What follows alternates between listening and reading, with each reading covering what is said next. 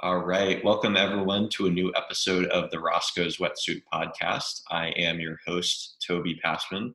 On the show with me today, we have a special guest. We have Dr. Dasha Saihamaba.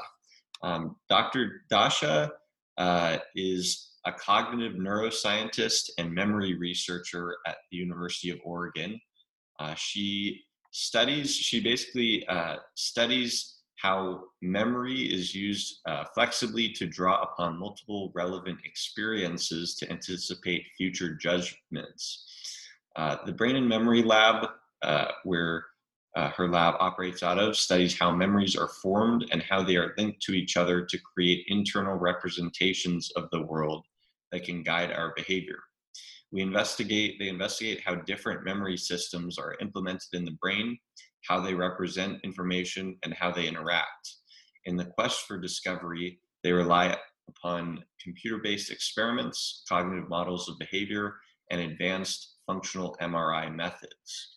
Her research focuses on how we build complex knowledge representations, such as schemas, cognitive maps, or concepts from simple learning experiences. Stacking memories as building blocks, we form knowledge that transcends direct experience, allowing us to use the memory from the past to guide behavior in the future.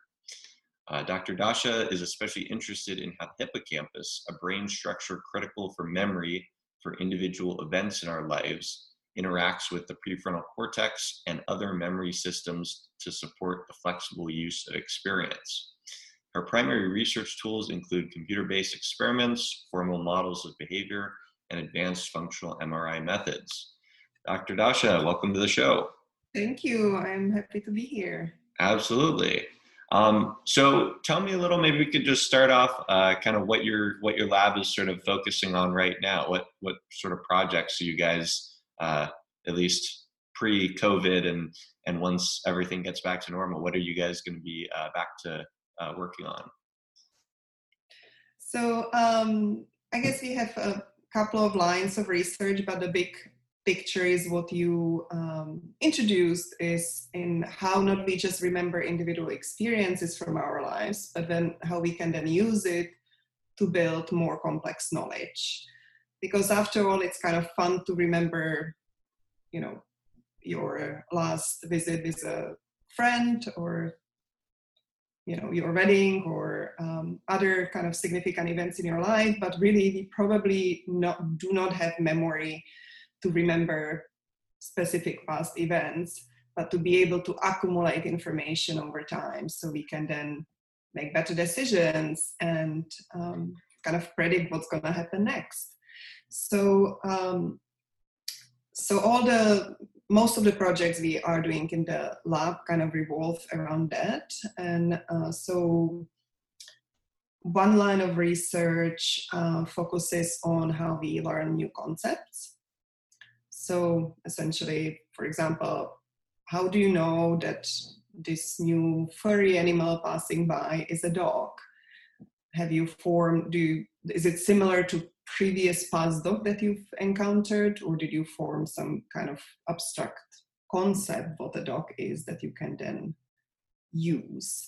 So that's, for example, a line of research where we can use these formal computational models that can help us guess what people are using when they are learning new concepts that we make up in the lab, since we can't control, we don't know what dogs you've met in your life, so we have to make our own new concepts.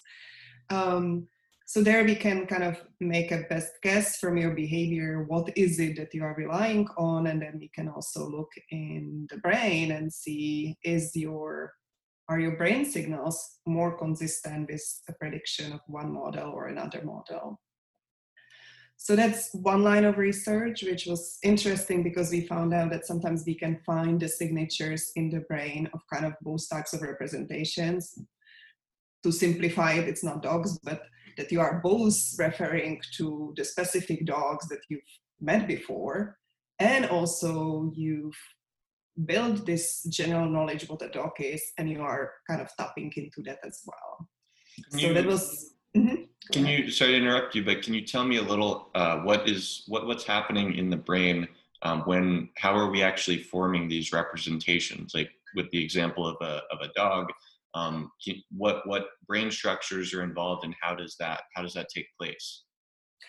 So, so essentially a categorization task, which is, you see a whole bunch of examples of a given concept, and then you see new things that you haven't seen before, and you have to decide whether it belongs to that concept or not, have been traditionally studied kind of in isolation from memory for specific past events, because it was thought to be independent of the hippocampus, the structure that allows you to remember specific events.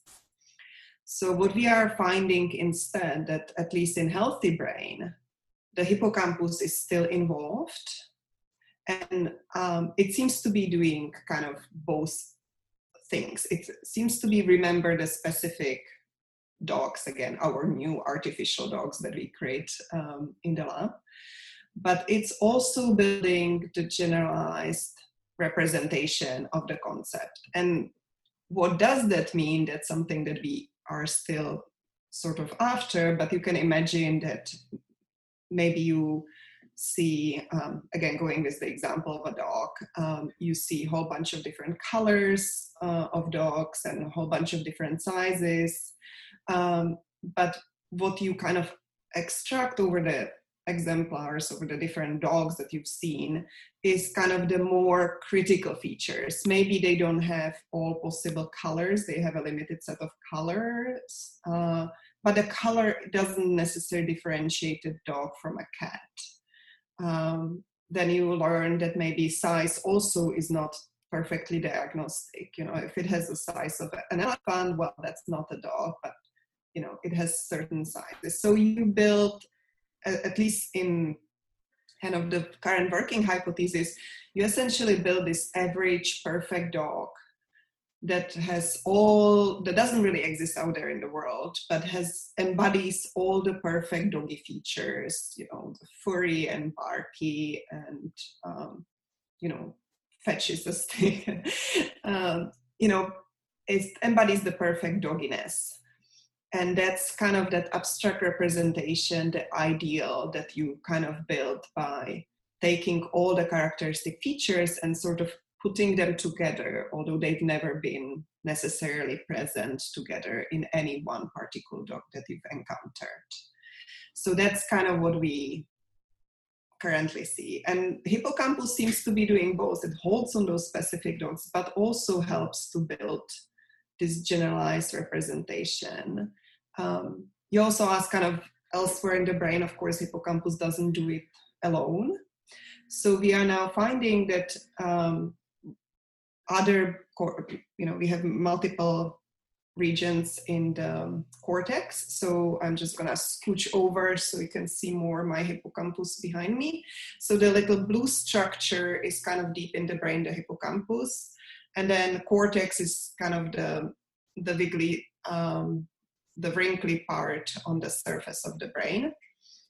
So we are also looking at different cortical structures, and we are finding that the anterior hippocampus, anterior portion of the hippocampus, interacts more with parts of the cortex that have been in other research implicated in general memory generalization, like schemas, your general idea of how a visit to a restaurant should look like, or semantic memory, your general idea of what is the meaning of words.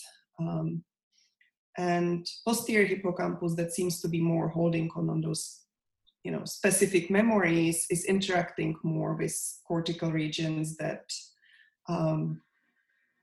have been previously shown to be important for memory specificity, like your ability to tell your Roscoe's Wetsuit podcast 1 from podcast 2, what were the differences between the speakers and so on. Kind of this keeping similar things apart versus putting similar things together.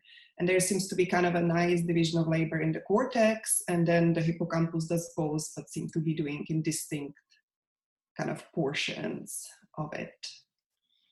As you've been explaining this, it's reminded me a lot of the idea of, or I guess sort of the theory of like the grandmother cell, or I think it's what else they call it, like the Jennifer Aniston neuron, right? Is there a lot of support for that theory? My understanding of it sort of being that there's an individual cell or maybe a network of cells that are sort of they are responsible for the representation of some kind of visual stimuli.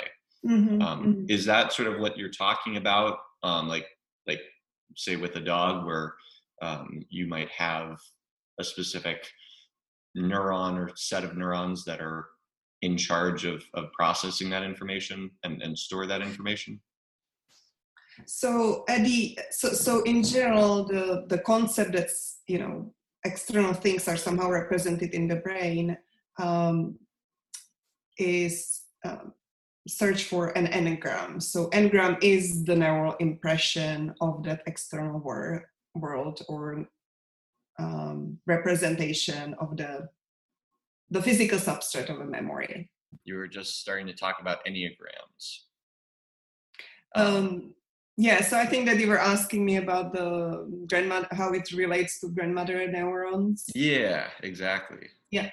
So essentially the grandmother neuron view, it doesn't really matter whether we are talking about specific, like how my brain represents Toby himself, right, specifically, versus how my brain represents dogs in general, or what the book is, or what an actor is, or what Jennifer Aniston specifically is. But the idea is that for every item or person or object or place, or for every general concept, we essentially have one neuron that is optimally tuned for it.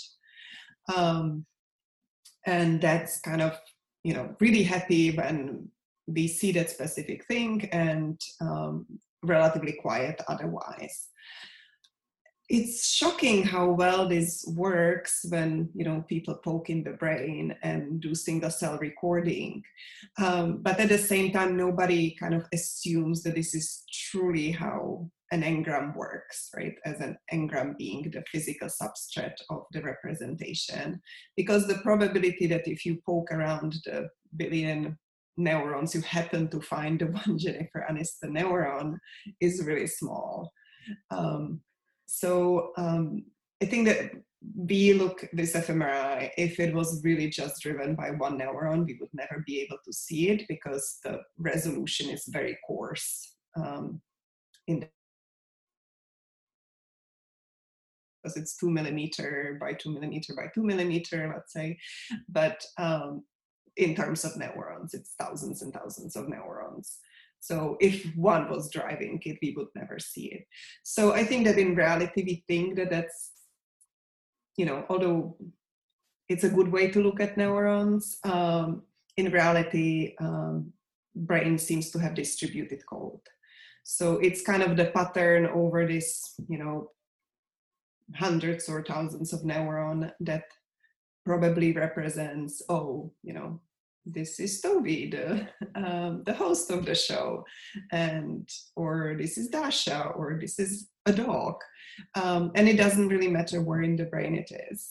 And this is also how we often analyze some of the data. We are looking at even pattern across voxels. So we are now looking over pattern across, each little unit being now thousands of neurons. And we still look at, it's relatively higher here and relatively lower here. And this is the specific kind of signature of looking at a dog, and this is the specific signature of looking at Jennifer Aniston, and this is the specific signature.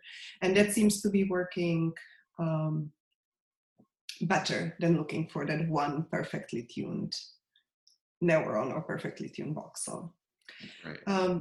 This is not really related to my research, but if you are interested in the topic, there is a really cool research from Google, which essentially looked at, they have these deep neural networks that they train on a number of images, and object recognition from visual images is now tremendously improved in the last essentially 10 years, although it was almost unsolvable up to then.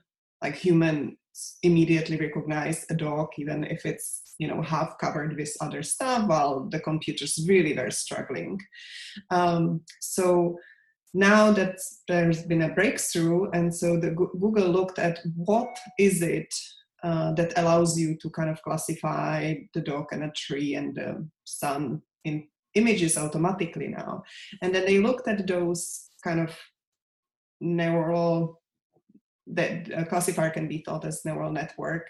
So they looked at kind of the different layers, and they found kind of the well-behaving artificial neurons, for example, that were really tuned to the sun and were active every time that you see sun and not active when you don't on the image.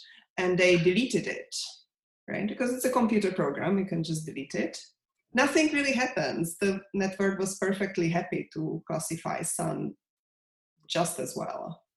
But then they had a whole bunch of, they kind of were systematically deleting differently behaving neurons. And they found out sometimes they delete this very confusing neuron that doesn't behave very well. We have no idea why is it happy for this set of images and not happy for this other set of images.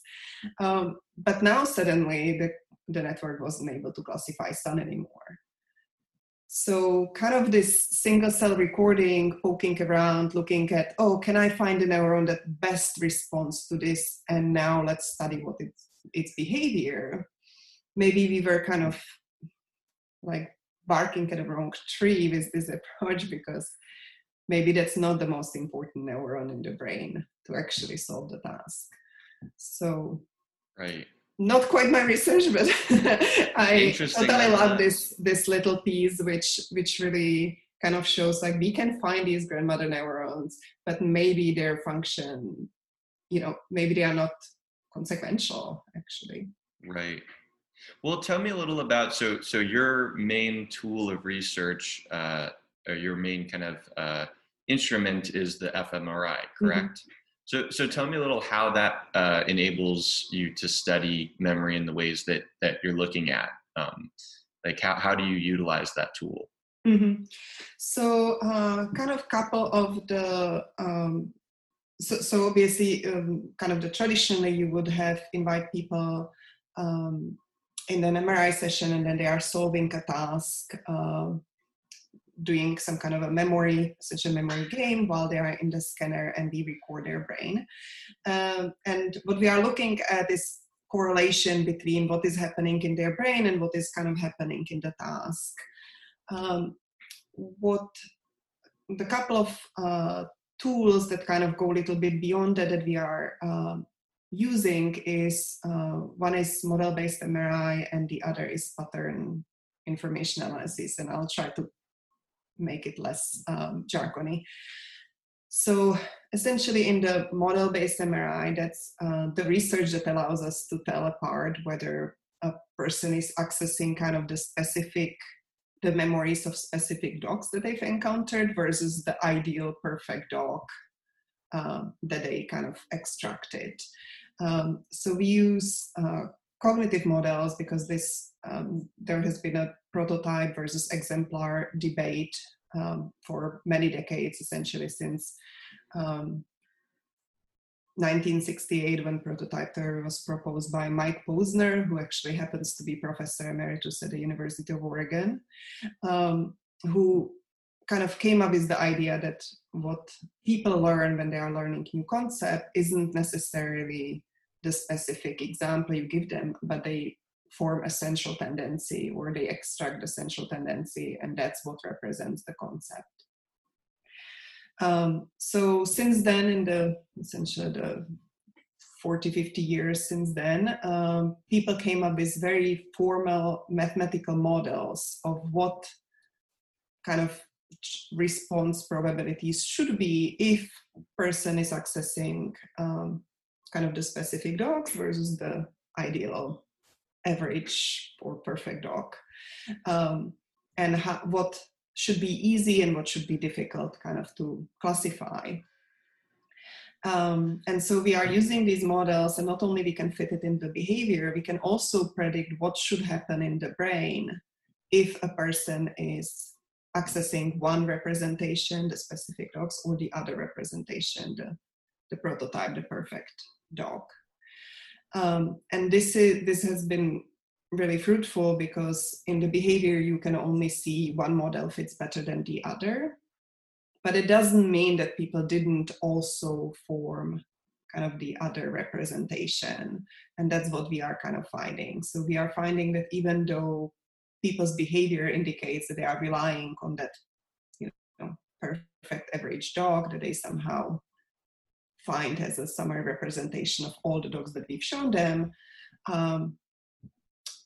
they actually do also rely on the specific representations, and we can see it in distinct parts of the brain signal being kind of consistent with the idea. They're also kind of consulting that representation. And how does it make sense? It does. So how similarly does this kind of function of memory work between individual to individual? Like, is there a lot of variability with what you see from one fMRI to another, even like when it's within the same task, or does it generally show up in the same ways? Yeah, that's a great question. So unfortunately, fMRI is pretty noisy because imagine that people actually do not care just about our task. They may be thinking about what they are going to cook for dinner, or why did they have the argument with their friend before they came to our task. So there is a lot going on in the brain at all times, even if there is no external task. So our task makes teeny bit of dent on, or a teeny bit of an effect in their brain, but there is a lot of noise. So that's one source where just because a scan is different from person to person, we cannot quite make the conclusion that it's a sensible individual difference, because it can be just the difference of what else was going on in their mind during that time. But we are seeing some seemingly systematic differences in behavior between individuals, and we are seeing some systematic differences in what is easy for some people and difficult for other people. So we actually really are, one of the studies that is currently on hold is a large individual difference study, where we want to really have the power to be able to look for these systematic differences. So some people really are perfectly fit by the prototype model and poorly fit by the exemplar model. And others, a minority of people actually seem to be using the specific examples and not form the generalized representation. So right now it's kind of, we don't have enough power to know whether those are like real differences that, carry out to other parts of their life, at least cognitive life. So we want to kind of tackle that. So have, a few hundred people behaviorally tested in multiple generalization tasks, multiple memory specificity tasks, and see if there's really like signatures, there are subgroups, or there are stable individual differences that we can then track what is happening in the brain. So far we have some hints. For example, people who are not well fit behaviorally by the prototype model don't seem to have that prototype. So the prototype model would be the one which assumes that you formed the ideal dog. They don't have really strong signal in one of the key regions where we are seeing the prototypes, which is kind of it's called ventromedial prefrontal cortex. It's in the kind of, if you would touch the very front of the brain and then maybe kind of above your nose, go a little bit deeper there. And we don't see as much signature of kind of these abstract representations being there. So it's something that we're really interested in, is do people have different strategies? Is maybe some people's concept of a dog very different from other people's concept of a dog? And we know that this is true in extreme cases. For example, in autism, autistic people can have really really good memory for specific things, but they simply don't generalize. So I'm having like a starting collaboration with researchers in the Georgetown University who will be looking kind of at how does this work in autism, and do they simply use very different representation of the world than kind of typical people. Right. Are there any ways, either strategies or even like thinking, like, are there any do we know of anything basically that would enhance these aspects of memory, that you could sort of, like an average person could train? Do we know how to do that yet, or? No, I don't think we know how to do that yet. We know that it can be made easier or more difficult. So kind of so in concept learning, for example, if we show them typical examples, it's much easier of a concept, something that is not too far from the prototype.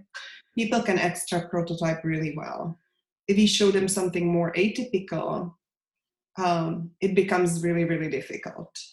And it's interesting because if I show you a whole bunch of atypical dogs, a week later you may not be even able to recognize those atypical dogs, as even though you were trained on them. We told you these are dogs.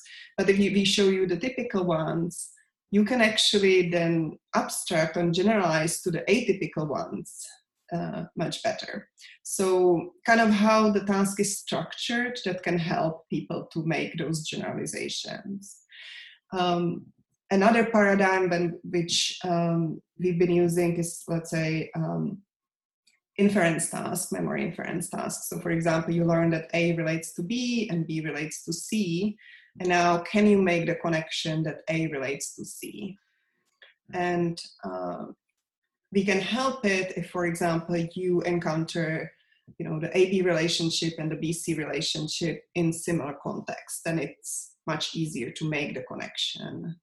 So there are some ways where we can some knobs that we can turn to make it more likely or less likely for people to succeed in generalization. But we don't know yet whether there is much we can do to kind of change the individual differences or help make it a more generalizable trait that would kind of work in other contexts. Have you noticed anything in regards to sleep or sleep deprivation and someone going through one of these tasks? Like would that significantly lower their ability to perform one of these memory tasks?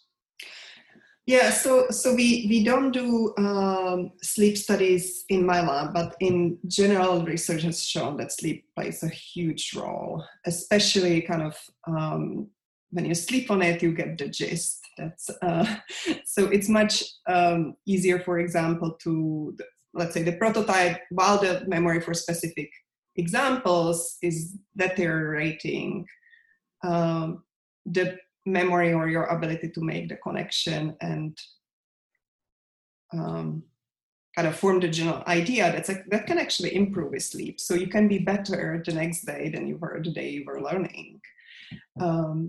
So this definitely, when I'm teaching intro psych, I always tell it to the students, right? Bring your prior knowledge in. That's gonna make it easier to learn, and make sure you always sleep well and sleep before the test, and don't just cram before the exam all night long, because then you will not be able to remember. Right. So yeah, sleep definitely affects memory, but it also disproportionately affects your ability to link things, related things kind of into more coherent knowledge. And sometimes kind of the consolidation during sleep is the thing that helps you make those connections. Right. I think I also saw some research a few years ago about even naps, how if a student, say studies and then takes a nap and then takes the test, compared to if they were just to go about their day without a nap, that, there's improved scores. I'm not sure if it was specifically pertaining to memory tasks, although I think it may have been, but I'm not positive on that. It definitely has one of the strongest effects on memory, because what does going about your life do is you are just encountering more and more information which will interfere with what you just learned. So the NAB helps prevent the interference of, the new information, makes you kind of push aside the old information that you learned before that. Right. And how does the brain how do we decide upon, obviously we would go crazy if we were able to actually remember like every single face that we saw, if we're in a big city, if we saw, remembered every single face that we ever encountered throughout the whole day, we'd go crazy. Our brains they selectively remember what hopefully needs to be remembered. How does that, how does that occur where our brain is able to like pick what sort of stuff to remember? What to prioritize? Yeah, I think that you hit a big question, kind of I guess it's the next 100 years of memory research going to be focused on. But you also mentioned the faces, so I'll try to link it to another example of the methods, the fMRI methods that we are using that are a little bit different than this model-based, and try to kind of lump it in my answer. So first, if something is related to what you already know, it's much easier to remember. So you will remember better the faces that in some way perhaps are familiar.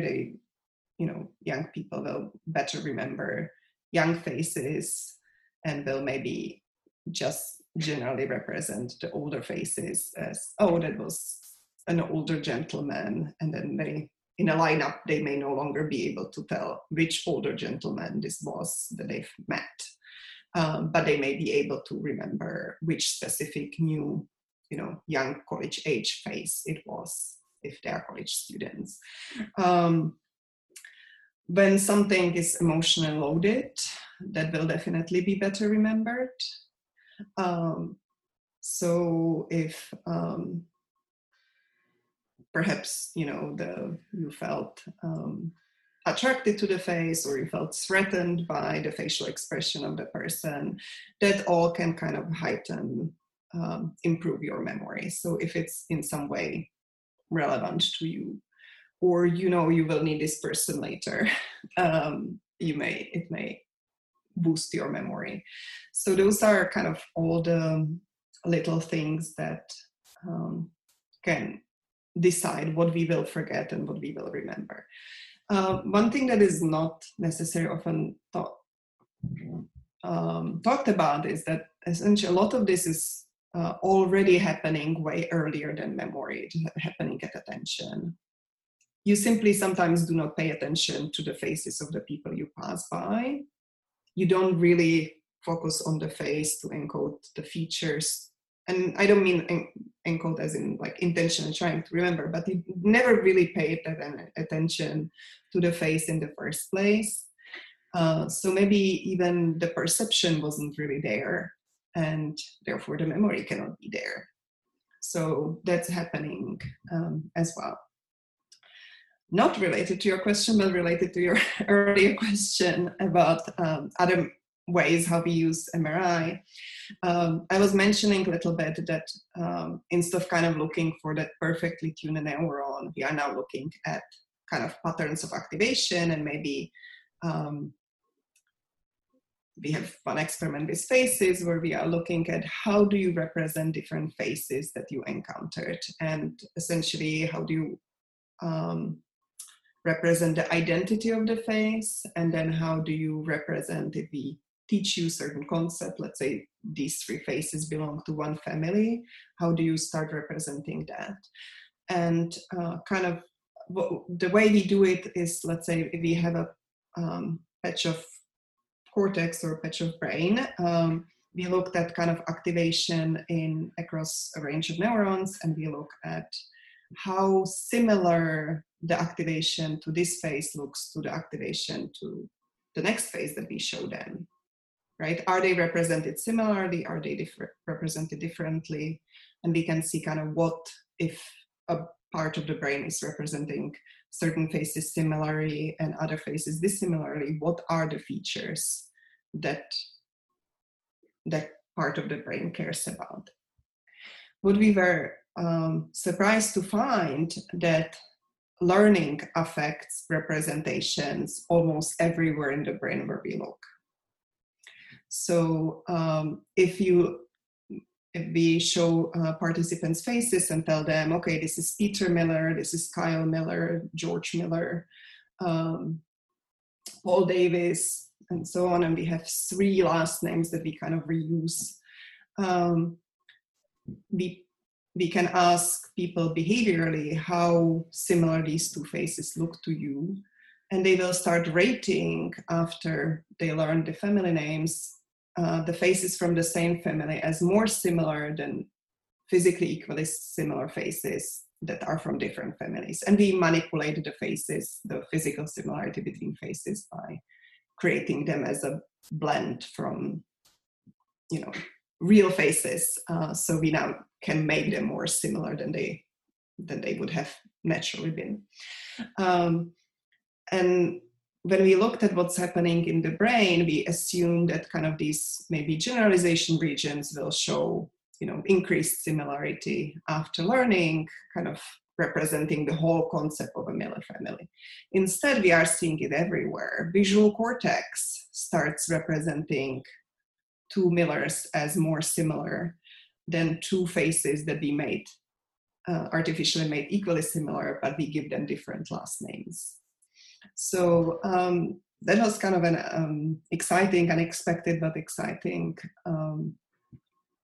recent finding, which really was only possible by using the fMRI in this other way, rather than looking at, what's on and what's off. It's kind of what's the specific way how this part of the brain represents the face, what is it highlighting. And looks like the whole brain starts highlighting the more relevant features, the ones that go with kind of the commonalities that are defining the family, than other features that may be in common but are not related to the family concepts. Sure. Well, awesome. Dr. Dasha, we're coming up onto the end of the show. I really enjoyed our discussion today. If people want to find out more information about your work or your research lab, where would you direct them to? So my lab website is cognem at uoregon.edu. The cognem is a shortcut for Cognitive Neuroscience of Memory. So COGNEM,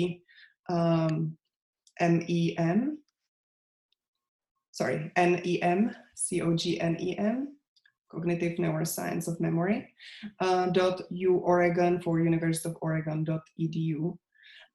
So there is a link to our papers, which of course are, take a couple of years to get out. So you can also check out our posters that we presented at conferences recently. That's kind of more current snapshot of what we are up to.